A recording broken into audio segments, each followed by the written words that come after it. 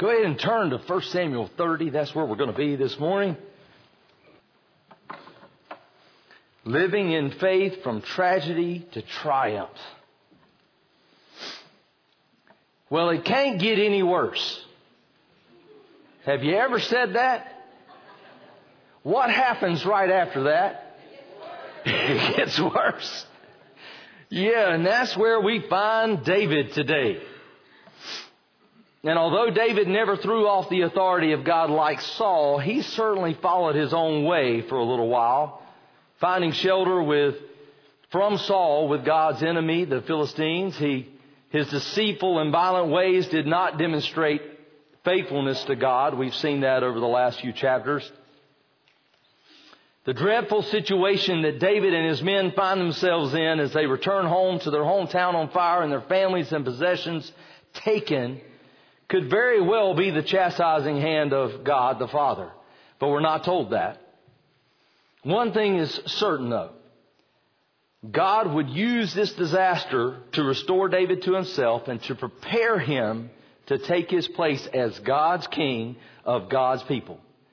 God uses troubles and trials and even tragedies for our ultimate good and His glory. Amen? David gives us a lesson in how to return to the Lord if we've wandered into sin territory and gotten comfortable with the enemy. And he shows us how to live by faith in a broken, hurting, trouble-filled world. We're also going to get a glimpse today, just a peek behind the life and experience that gives us the book of Psalms. We will get a glimpse into the struggles and the difficulties that help shape David's faith. So we're just going to walk through this historical narrative and we're going to learn some things about living in faith. But first, what's faith? Well, Hebrews 11 tells us, doesn't it? Now faith is the assurance of things hoped for, the conviction of things not seen. And then in verse 6 of that chapter, Hebrews 11, without faith it is impossible to please God, because anyone who comes to Him must believe that He exists and that He rewards those who earnestly seek Him.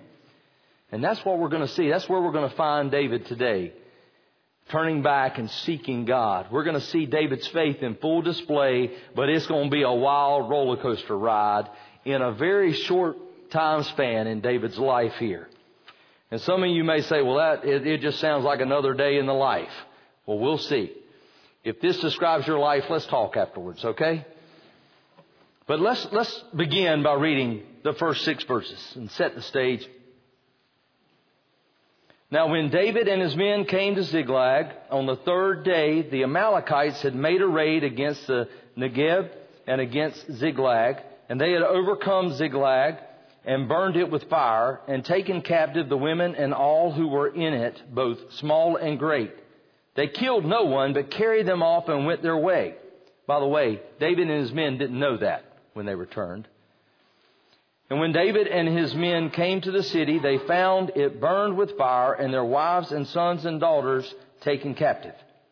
Then David and the people who were with him raised their voices and wept until they had no more strength to weep. David's 2 wives also had been taken captive, Ahinoam of Jezreel and Abigail, the widow of Nabal of Carmel. And David was greatly distressed, for the people spoke of stoning him, because all the people were bitter in soul, each for his sons and daughters. But David strengthened himself in the Lord his God. Okay. So, God in His providence had just delivered David and his men from between a rock and a hard place. Right? So let me remind you what Gerald preached 2 weeks ago. David had been making nice with Achish, a Philistine ruler, and pretending to side with him. And he finds himself headed toward a battlefield with the wrong guys. Okay? With the Philistines, who are getting ready to go to battle with Israel. And in my opinion, I don't think David, knowing he's God's pick for the next king of Israel, would have ever fought against God's people, but he's in a tough spot. He's looking at walking out on the battlefield with the enemy. And I can just hear David whispering to his men, just keep your mouth shut and do whatever I do, while he's trying to figure out what he's going to do. But here's what happened. The other Philistine commanders aren't having it. They're like, Achish, the Israelites have written songs about this dude. He's their hero. Don't you remember we used to have a big giant walking around here? And he's the reason we don't have a big giant walking around here anymore? Yeah, so they send him on his way, David and his men, and that is God's provision. As we heard from Samuel beyond the grave last week, as Jason was preaching about witches. I can't believe you did that. No, I'm just kidding. As we heard from Samuel beyond the grave last week, and as we'll see next week, I might ruin it for you, but the battle's not going to go very well next week, okay? And Israel's going to lose. And Saul is going to die. So David couldn't fight with Saul because Saul wanted to kill him, but he couldn't fight against his countrymen. And here's the reality. Every time David fought the Philistines, he won. He whooped them every time. So David couldn't be at this battle. So God in his providence sent him home. So they've done this forced march that took over 2 days. They've covered about 60 miles, okay? And they're physically spent. And as they arrive, as they're getting closer to town, they see the smoke rising. Not good. And they're shocked to discover that the Amalekites have destroyed their town and their families are missing. And they're overwhelmed with despair. It says all, including David, wept loudly until they had no strength left to weep. Picture 600 brute soldiers just weeping. Have you ever been there? Have you ever been so full of grief that you cried until you felt like you didn't have any tears left and you could barely lift your head? Man, there's no tired like that tired, is there? You feel like when you're grieving, you're overcome with sorrow, you're just emotionally spent. And it's natural to ask why. What brought this dreadful event upon them? Was it the sin of David and his men? They had been violently attacking Amalekite villages. But we're not told that this was payback. Was it a consequence of Saul's sin? If you'll remember, I think it was in 1 Samuel 15, God had commanded Saul to wipe out the Amalekites in the battle. And Saul had disobeyed. If he had done that, the Amalekites wouldn't have attacked Ziklag. They wouldn't have been able to. But he didn't. So was Saul's sin, the consequence of Saul's sin? And then there's these Amalekites. They were enemies of God's people. But they were also enemies of the Philistines. And they most definitely knew that the Israelites and the Philistines were heading north to battle against one another. And so they took advantage. And they were going around hitting all of these defenseless villages in Judah and in the Philistine territory. So what caused this? Was it their sin, the consequences of someone else's sin, the evil and brokenness of this world? Yes. As is most of the time, it's several things. But when we find ourselves broken and grieved and or overwhelmed, we want to know why too, don't we? And many times the answer to that question is elusive. Our sin, someone else's sin, the brokenness of this world, our spiritual enemy, usually it's a combination of some of those. But in reality, it didn't really matter at the moment to these guys. And in the moment of despair and distress, it doesn't really change anything for us either. And then there's this reality. Jesus said, in this world you will have trouble. You will have trouble. And that's if we follow Him. That is, we're going to have trouble if we're doing the right thing. If we're honoring God. So, wait a minute. If we're sinning, we're going to have trouble because it's the natural consequence of sin. Or just living in a broken world, we're going to have there's going to be trouble. Or if we're doing the right thing and following God, we're going to have trouble. Guess what, folks? We're going to have trouble. Y'all with me? Capital T.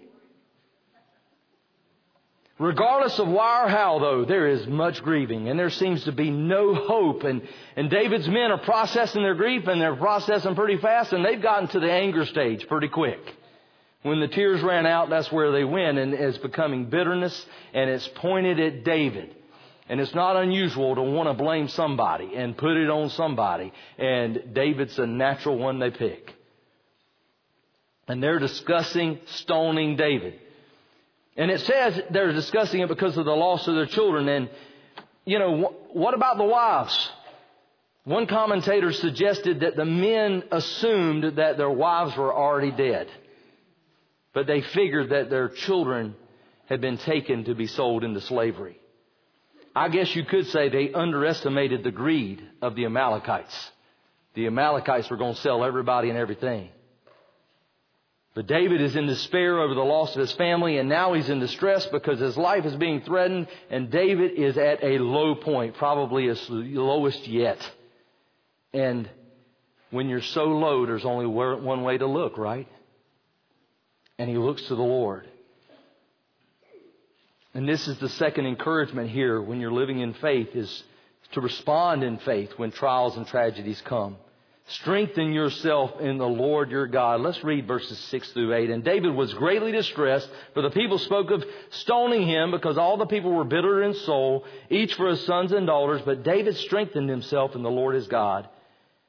And David said to Abiathar, the priest, the son of Ahimelech, bring me the ephod. So Abiathar brought the ephod to David. And David inquired of the Lord, Shall I pursue after this band? Shall I overtake them? Let's stop there. I don't want to give it away. Don't read ahead. Strengthen yourself in the Lord. He strengthened himself in the Lord his God. Yeah. Strengthened himself in the Lord his God. You might not want to grunt here yet, but by the time I finish explaining what this means, you're going, oh, yeah. Yeah. We know that up until this point, David and his men were physically drained from the journey. They're overcome with grief to the point they can't cry anymore. And David is sapped of all strength. He's at his weakest point. He is spent. Before I explain what this means, what strengthened himself in the Lord means, let me tell you what it's not. It's not a quick fix. It's not a magic formula. It's not some power of positive thinking. Okay? And it's been a while since David has said anything about God, or since we've seen David seek the Lord. And now he turns to the only place he can, to the only one he has left to turn to, God. And when you get there, you realize how much you need God, right? And that's the first thing I think you can write down there under strengthened, if you want to, is he realized, he was reminded of his dependence on God. Man, it's easy for us to get caught up in life and to forget how much we need the Lord until the bottom drops out. But we need him like we need air. And sometimes it takes the bad times to force us to look to the one we should have been looking to the whole time. Recognize your dependence on God. And secondly, seek the Lord in prayer. And if needed, find restoration. That's what David did. What is not explained here, but I think we can infer from the whole of Scripture, is that David came to the Lord his God and confessed and repented of his sin. David knew God is holy and righteous. And we see in Psalms many times that his awareness of the importance of dealing rightly with sin before a holy God was paramount in David's life. It was huge. I think it's part of why God said that David was a man after his own heart. He understood God to that point, and he understood himself to that point. David was honest with God. Isn't that what we appreciate about Psalms? David's just honest. Here it is. And he cries out constantly. He's crying out to the Lord. And it seems like a pattern. He starts out crying out to the Lord, God, help, help. And by the end, he's reminding himself that God is faithful. I can trust God, that God is the one who will see me through. David knew this about God. he was honest with God. It's foolish not to be, right? God knows. And the believer's life is and has to be one of regular repentance. In Psalms 42:4, David says, "O Lord, be gracious to me, for I have sinned against you." In Psalms 51, this would be David's right response of repentance after his famous and terrible fall and sin later in his life. But it's a beautiful demonstration of confession and repentance, and it demonstrates the importance that David felt about his relationship with God. After he's asked the Lord to cleanse him of his sin and to wash him, he says, "Cast me not away from your presence, and take not your Holy Spirit from me, Lord. Restore to me the joy of your salvation, and uphold me with a willing spirit. For you will not delight in sacrifice, or I would give it. You will not be pleased with a burnt offering." In other words, just religious rituals will not cut it for God. And David knows this. David says the sacrifices of God are a broken spirit, a broken and contrite heart. Oh God, you will not despise. This is what David knows about God. And you see the relationship here. And David was strengthened in the Lord, his God. His God. Saul could not claim such a relationship with God. We saw last week that when Saul wanted to hear from God, which was really just a matter of wanting some information, God did not respond to him or his people. So Saul went to a necromancer. He went to a witch to hear from Samuel from the dead to get a word from the Lord. David turned to his God. And it says David strengthened himself in the Lord his God. He found strength there. What does that mean? As we'll see, it makes all the difference in the world for David, for his men, and ultimately so many others. But what does it mean to find strength in the Lord your God? What does it look like? Well, as I've already said, it begins with a relationship. And again, to have a right relationship with Holy God, there needs to be repentance, a turning from sin, and a trusting in and believing in Jesus Christ as Lord and Savior. And there is prayer here. There's a dependence on God. There's a relationship. There's prayer. David, as we see in Psalms, spent much time talking to God. And then a big part of this is he remembers God's promises and God's character. Okay? We've seen this terminology before in 1 Samuel. The idea of being strengthened. It happened when David's brother in the Lord, Jonathan, visited David in the wilderness.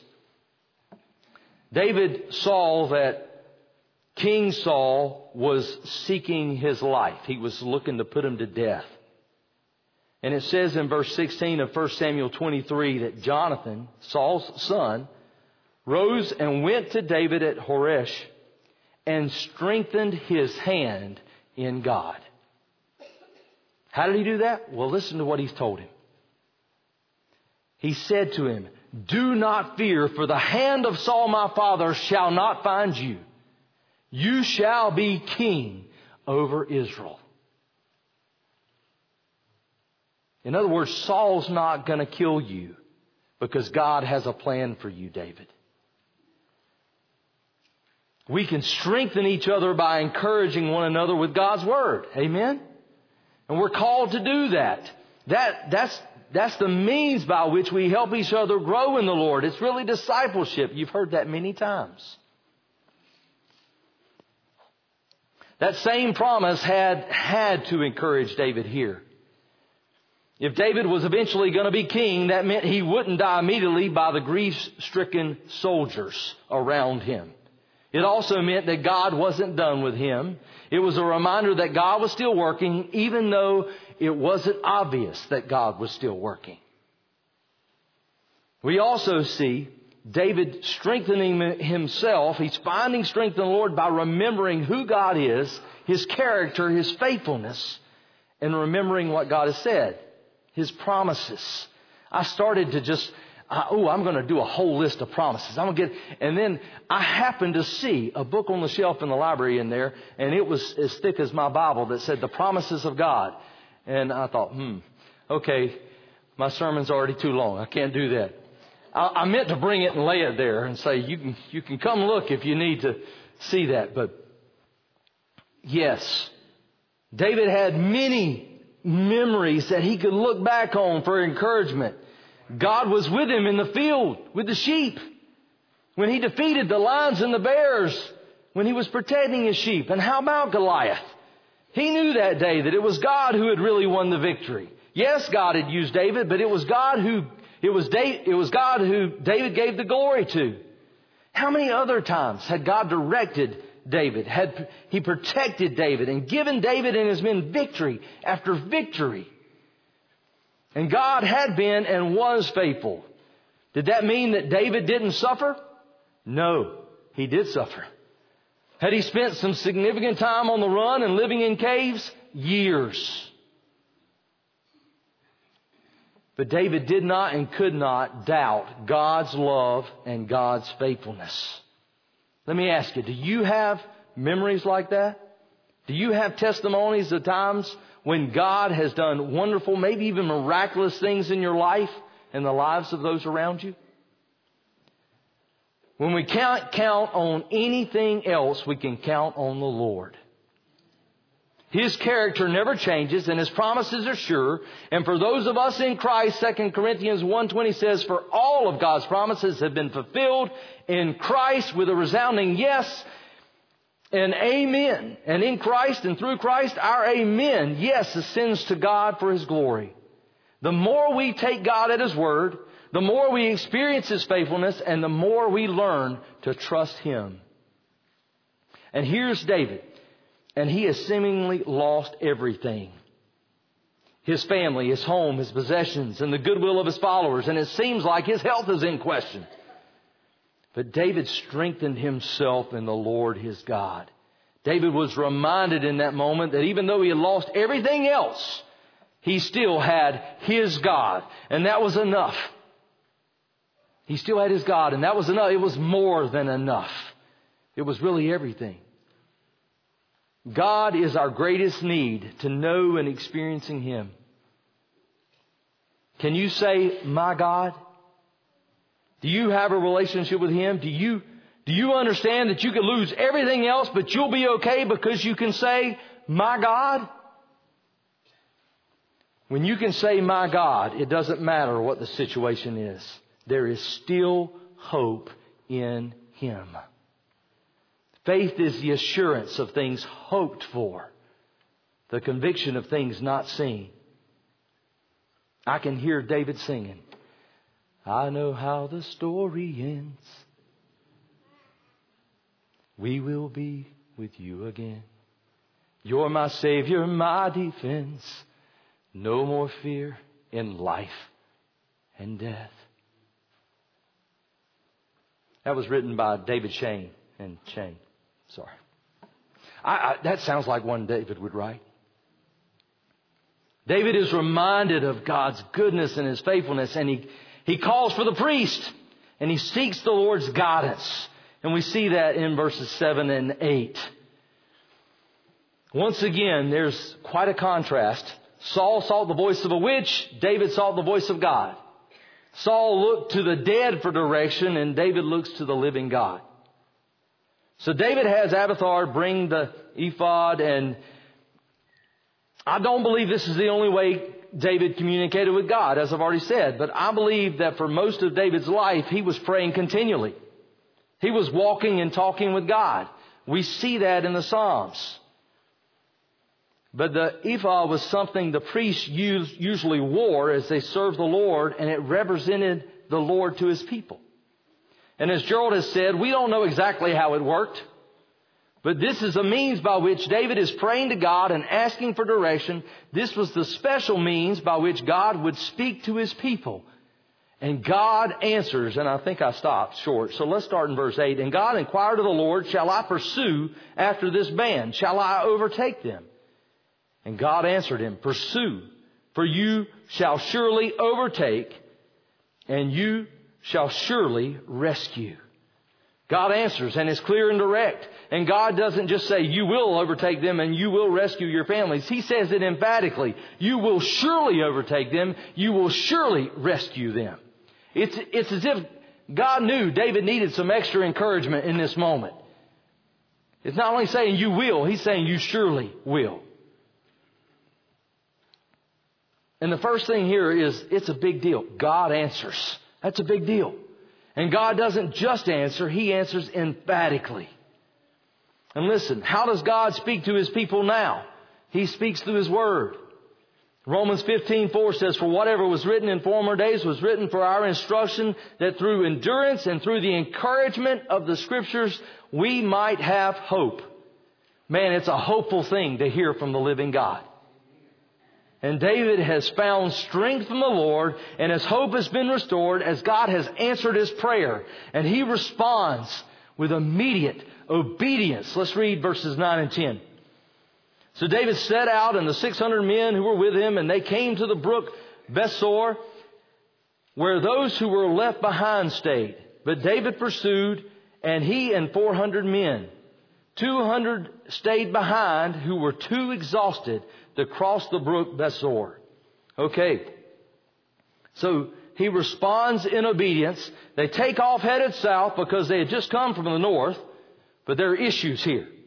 And even though God has answered the biggest questions, David still had decisions to make and issues to contend with.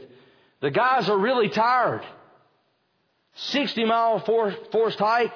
The emotional turmoil, believing their families are dead or gone for good, and they're spent.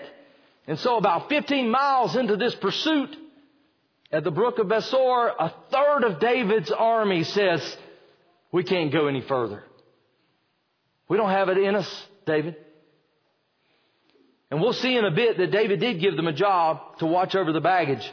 But the biggest issue here that David was dealing with was the reality that they didn't know where the Amalekites were.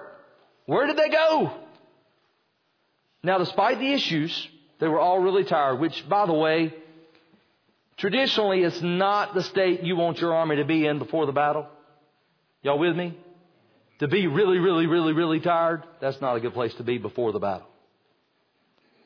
They're down from 600 men to 400 men. And they aren't really sure where they're going. And there's no woman there to encourage them to stop and ask for directions.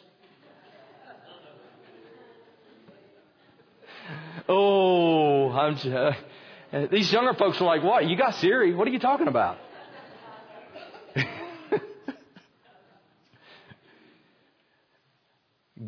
But God said pursue. So they're going. How about in your life? Have you ever had to step out in obedience without all the answers? If you have been walking this faith journey long, the answer to that question is going to be yes. You have had to step out without all the answers. I can hear David singing, I don't know what you're doing, but I know what you've done. In faith, you move.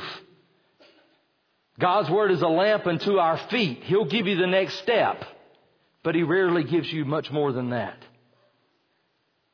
Now, David knew God had promised the victory, but he didn't know where and he didn't know how.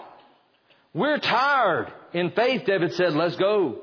We just lost a third of the army. God said, pursue. Let's go. Which way? God said, move. As we move, He will show us the way. Let's see what happens in verse 11. They found an Egyptian in the open country and brought him to David. And they gave him bread, and he ate. And they gave him water to drink. And they gave him a piece of cake of figs and 2 clusters of raisins. And when he had eaten, his spirit revived, for he had not eaten bread or drunk water for 3 days and 3 nights. And David said to him, to whom do you belong, and where are you from? He said, I am a young man of Egypt, servant to an Amalekite, and my master left me behind because I fell sick 3 days ago. He had made a raid against the Negev of the Cherethites. That was one I was looking forward to. And against that which belongs to Judah, and against the Negev of Caleb, and we burned Ziklag with fire. And David said to him, will you take me down to this band? And he said, swear to me by God that you will not kill me or deliver me into the hands of my master, and I will take you down to this band. And when he had taken them down, behold, they were spread abroad over all the land, eating and drinking and dancing because of the great spoil that they had taken from the land of the Philistines and from the land of Judah. Let's stop there for a second. As we go, we need to recognize God's provision along the way. What a coincidence. They just happened to find a guy who knew what had happened to Ziklag and their families and where the Amalekites were. What a coincidence, right? And David agrees not to kill the Egyptian or to give him back to his master in exchange for the information. And listen, David is restored in his relationship at this point. He's restored in his relationship with God, and he's been reminded that God is at work, even when it doesn't look like it. Listen, do we need to be reminded in this crazy, crazy world we're living in that God is still at work? We do, don't we? He is not asleep at the wheel. In fact, David even said as much in Psalms 121:4. He who watches over Israel will neither slumber nor sleep. So David's spiritual sensitivity is working again. He had good, I term this phrase, I think this is original to me, spiritual situational awareness. Also known as discernment. Now, situational awareness is something my law enforcement friends have told me about. Police officer buddy told me this is the most significant thing you can do for personal defense. Really, it's just being aware of what's happening around you. My girls hear this from me a lot as a concerned father of girls who live in the city. Situational awareness. As believers, we should practice spiritual situational awareness. Seeking to be aware of what is happening around us spiritually and what God is doing. And Henry Blackaby taught us years ago, when we see God at work in someone's life, that's an invitation from God, because He allows us to see it, to join Him in what He is doing in their life.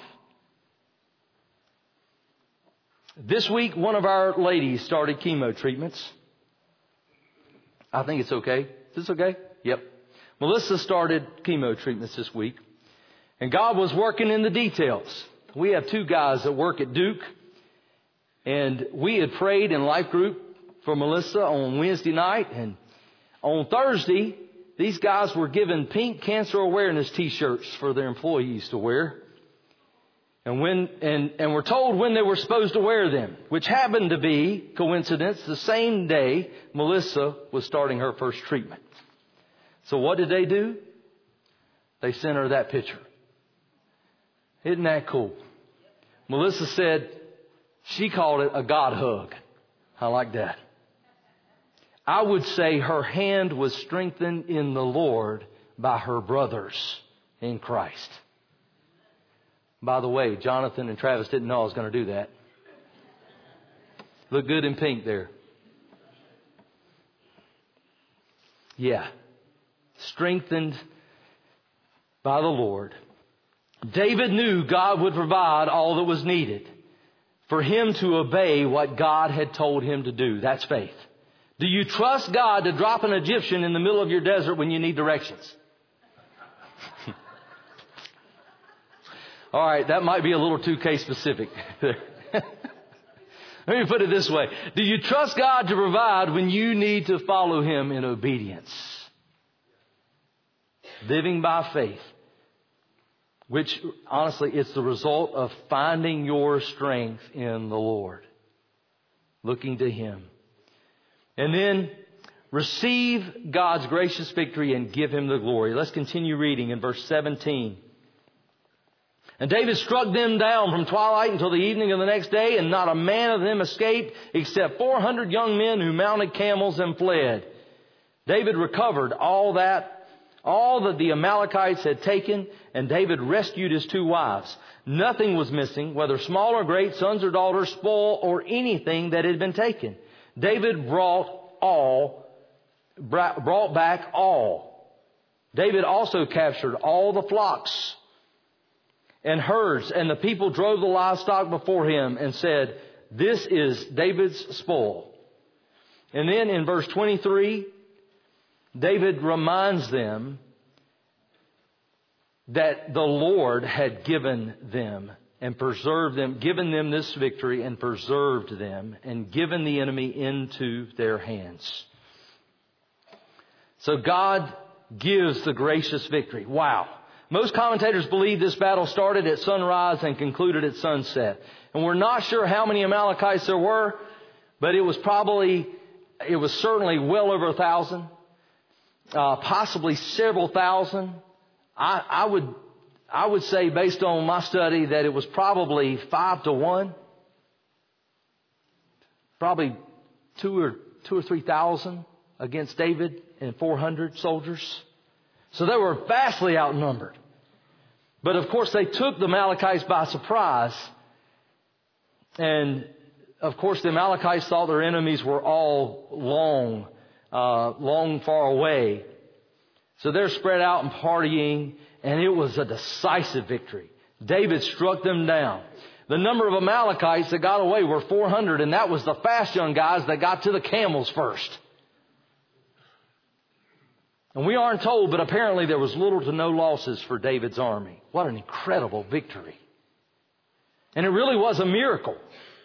David recovered all that was taken. Nothing was missing. Everything. In addition to that, they had gained all this plunder that the Amalekites had been gathering from all these villages that they had raided. Man, now the mood had changed amongst the men, don't you reckon? There's joy. Just for a moment, consider the emotional roller coaster they've been on.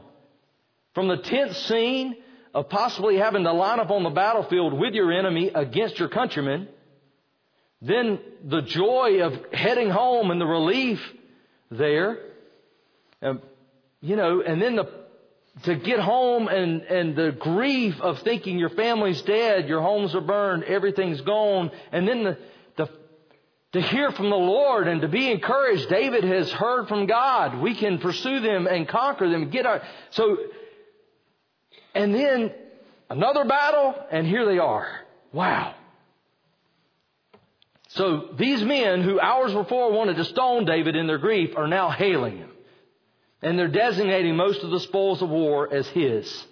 But David set them straight. In obedience to God, he had led them in the battle. But David knows who really owns the victory. And he's going to make sure that everybody knows who won the victory. Let's continue reading. In verse 21, then David came to the 200 men who had been too exhausted to follow David and who had been left at the brook Besor. And they went out to meet David and to meet the people who were with him. And when David came near to the people, he greeted them. Then all the wicked and worthless fellows among the men who had gone with David said, because they did not go with us, we will not give them any of the spoil that we have recovered, except that each man may lead away his wife and children and depart. But David said, you shall not do so, my brothers, with what the Lord has given to us. He has preserved us and given into our hands the band that came against us. Who would listen to you in this matter? For as his share is who goes down into the battle, so shall his share be who stays by the baggage. They shall share alike. So David says, no, that's not how it's going to go. He says, guys, it wasn't me and it wasn't you. If it wasn't for God, we'd still be in mourning in Ziklag. We're alive and our families are alive because of God. We defeated our enemy because God put him into our hand. God gave us this sweeping victory, not you, not me, God. Man, it's important for us to remember that He's the one that deserves the credit. All the glory belongs to the Lord. Amen? But let me tell you, and let me bring it back to us. Sometimes we don't get the victory we want. Sometimes we don't recover it all here. God gets to define the victory. But again, if when all else is lost, you can say, my God, knowing Jesus, then you will have the ultimate and greatest victory. And David reflects God's justice and His generosity with how he responds to these guys. And I'm going to cut this short, but this is a picture of how God's grace works here. These wicked and worthless guys, they felt like they deserved it because of what they had done. And they were stealing God's glory. And they were not recognizing God's grace. God is the giver. He chooses who gets what and when, and no one deserves His grace. It is unmerited favor. It reminds me of the parable of the workers in the vineyard. Remember, some worked all day and others worked 1 hour, but the owner decided to pay them all the same. The point wasn't about what one thought they deserved. It was about the generosity of the owner of the vineyard. It's God's to give. And anything from God is a gift of grace, and grace is not earned. It's not about fairness here, because none of us deserve His grace. And David speaks with kingly authority here and with godly righteousness. And we see in verse 25, read it with me, and He made it a statute and a rule for Israel from that day forward to this day, that the generosity, the plunder would be shared by all. That was what He did, and it was a kingly thing to do. Let me take us back just for a moment as we conclude.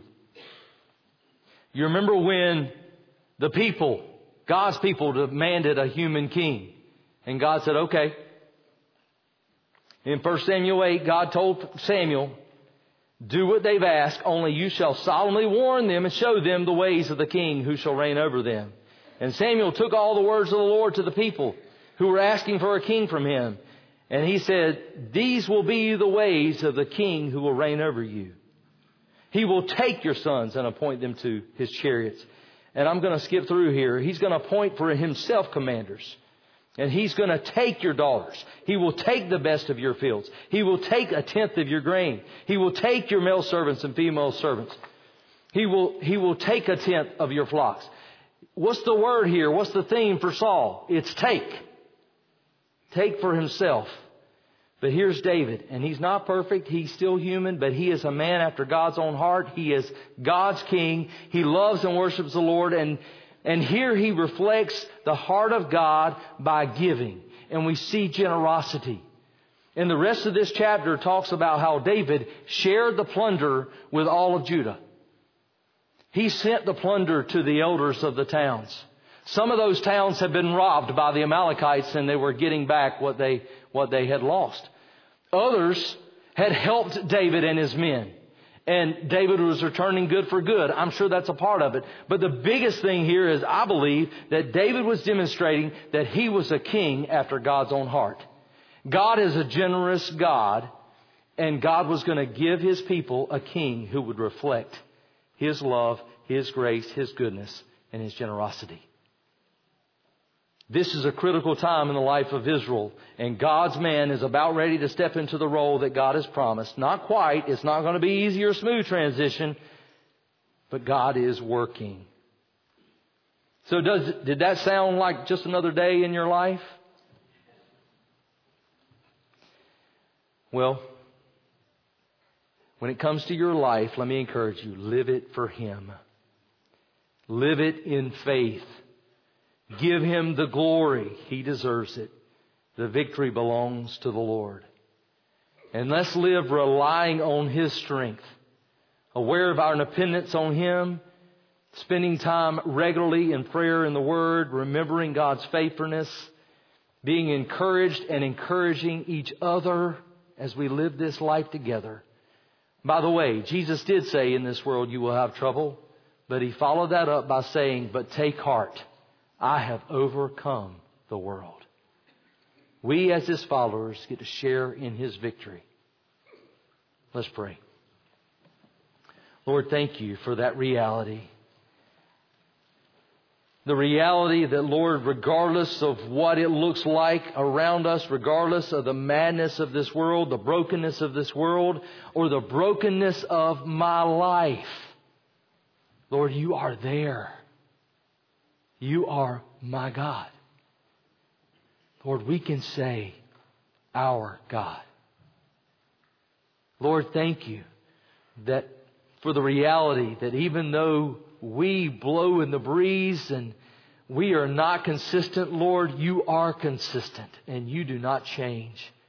You are always good. You are always faithful, and you love us. Lord, thank you for the promises that are ours in Christ. Thank you for the victory that we are promised to share in. Victory over death. Lord, thank you for the life that we have, for the hope that is ours, regardless of the despair and the distress and the difficulty and the trouble. Lord, thank you. You are there. You are here. And we can trust you. In Jesus' name we pray. Amen.